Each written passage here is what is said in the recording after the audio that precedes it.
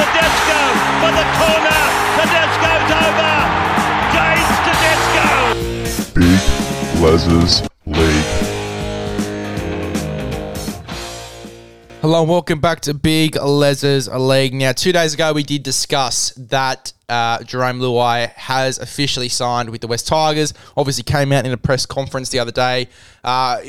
Initial thoughts on the press conference. I think it is it shows a lot of strength in his character to be willing to go and make that the official announcement. I found it to be quite a shock that it was the official announcement, not only to the fans and the journos, everyone watching on, but literally to everyone watching on. Ivan Cleary, to his teammates, to the West Tigers teammates who hadn't really seen the report yet. It was pretty much the announcement to everyone. There was no phone call to Ivan Cleary saying the deal had been done. There had been no discussion with the boys other than the fact that he told them that he was leaving. There had been no discussion that he was going to the West Tigers with the boys until that till that press conference happened, which was huge. It is a big call to make to do that and have that be the official announcement, but to do the press conference in general and just the way he spoke about his role and just the maturity that he had when he talked about the fact that, he wanted to do this press conference, to get all of the questions about the West Tigers out of the way so that he can now focus on the Penrith Panthers for 2024 and have the full focus on them for 2024 before going to a new club in 2025. I thought that was quite mature, showed a lot of his character, and he does get painted a lot as the villain. And I thought it was quite nice to see him be a bit more, I guess, I'm not saying that he's immature, but it was a very mature thing for him to do, to come out and make that his official statement, but also to get all those West Tigers questions out of the way so that he could focus on his Panthers football for 2024. I thought that was a very mature way of handling the situation, and it's very unorthodox. Usually journos leak these signings, or the club will come out and put a post out before this thing happens, but he wanted this to be the official announcement.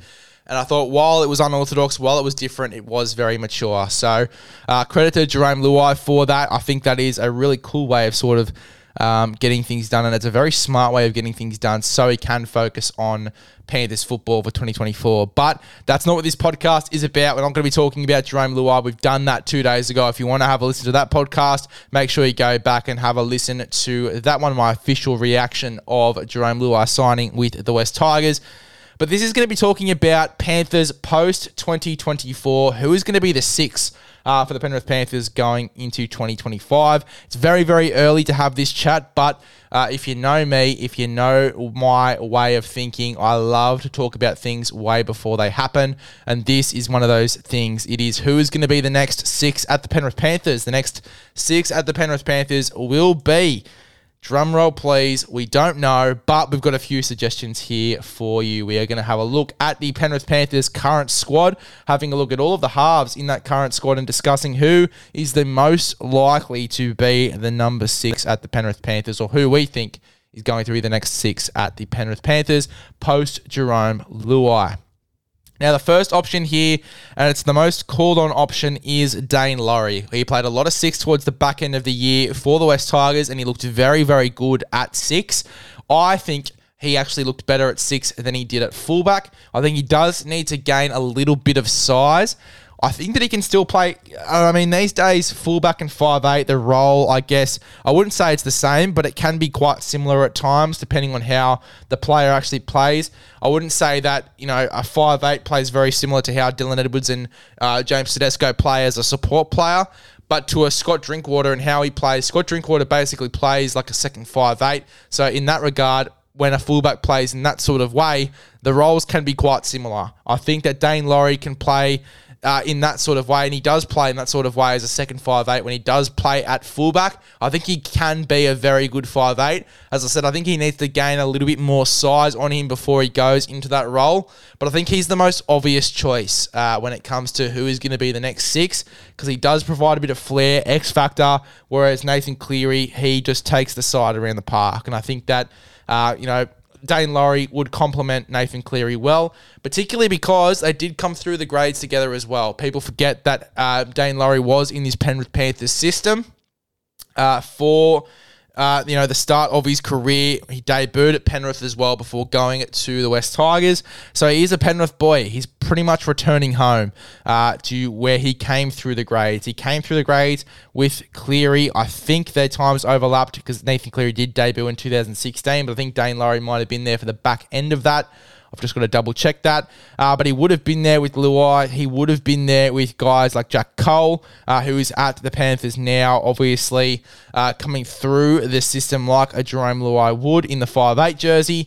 But he would have come through with a lot of the younger guys, Dane Laurie. So going back and playing with those guys again and being, I guess, reminded of the systems there, I think would be really good for Dane Laurie. And because he's been there before, I think that he'll find it much easier to come in with Nathan Cleary and play that 6 role. So Dane Laurie is the most obvious one for me. Brad Schneider, obviously coming in from the Super League, obviously had a really decent stint with the Raiders. I thought that he was very up and down, but there was a lot of potential there. We saw a lot of potential in Brad Schneider. And I think that he could do a great job with Nathan Cleary. The only thing for me, I just think that he's more of a 7 than he is a 6, which could push Dane Laurie in a bit more ahead in the pecking order there when it comes to picking a 6 in 2025. But Brad Schneider, definitely a choice. As I said, I do think he is a little bit more of a halfback, though. He is someone that I can see controlling a side over the next 5 years. So Brad Schneider, I think that it's great for him to come through in this Penrith system, but I'm not sure that he will be the 5'8". Also, Dane Laurie was starting in this West Tigers side towards the back end of the year. There was chances for him to come in and potentially be a half in this West Tigers side. I doubt that he would have been behind guys like Sullivan and Latu. Could have even been a 14 in this West Tigers side if he had stayed there. I just don't think he would have really stayed there anyway. But, taking this Penrith Panthers offer to pretty much be in reserve grade for most of the year anyway, Dane Laurie, I think that he would have been promised maybe if Jerome Luai left, that he'd probably get the 6 jersey again, which is why I can see him pretty much ahead of the pecking order over everyone else.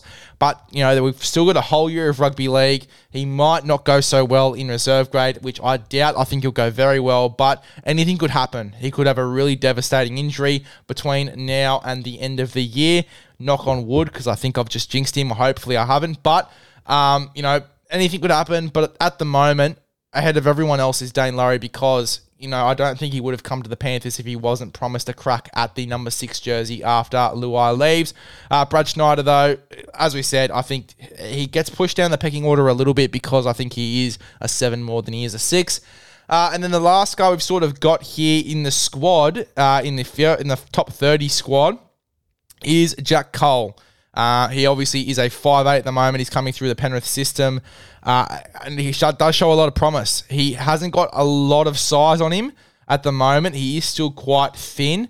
And he's very raw from what I've seen from him in reserve grade as well. Obviously made his debut in that game where they obviously had a lot of guys playing against the Cowboys team when they rested pretty much their whole team. And they let the reserve grade guys come in and have a crack. But I thought he did quite well in that game as well. As I said, still very raw, but I think that he has a lot of potential to come into this side as well. He's one that should not be slept on. I think in terms of how this New South Wales Cup side is going to be built, I think that he'll play at 7. You'll see it's very tough. I reckon Dane Laurie might play at fullback in reserve grade, to be honest, and I think you'd see him at 5'8", Jack Cole, with Brad Schneider at 7. But it could go a number of ways throughout the year if they do want Dane Laurie to be developed as a 6. So very keen to see how this New South Wales Cup side plays. Even if he does play fullback in reserve grade, Dane Laurie, as I said before, I imagine he'd be developed as that second 5'8", very similar to how Scott Drinkwater plays. But they look very interesting. Coming through in this Penrith system as well, you'd have to expect the best.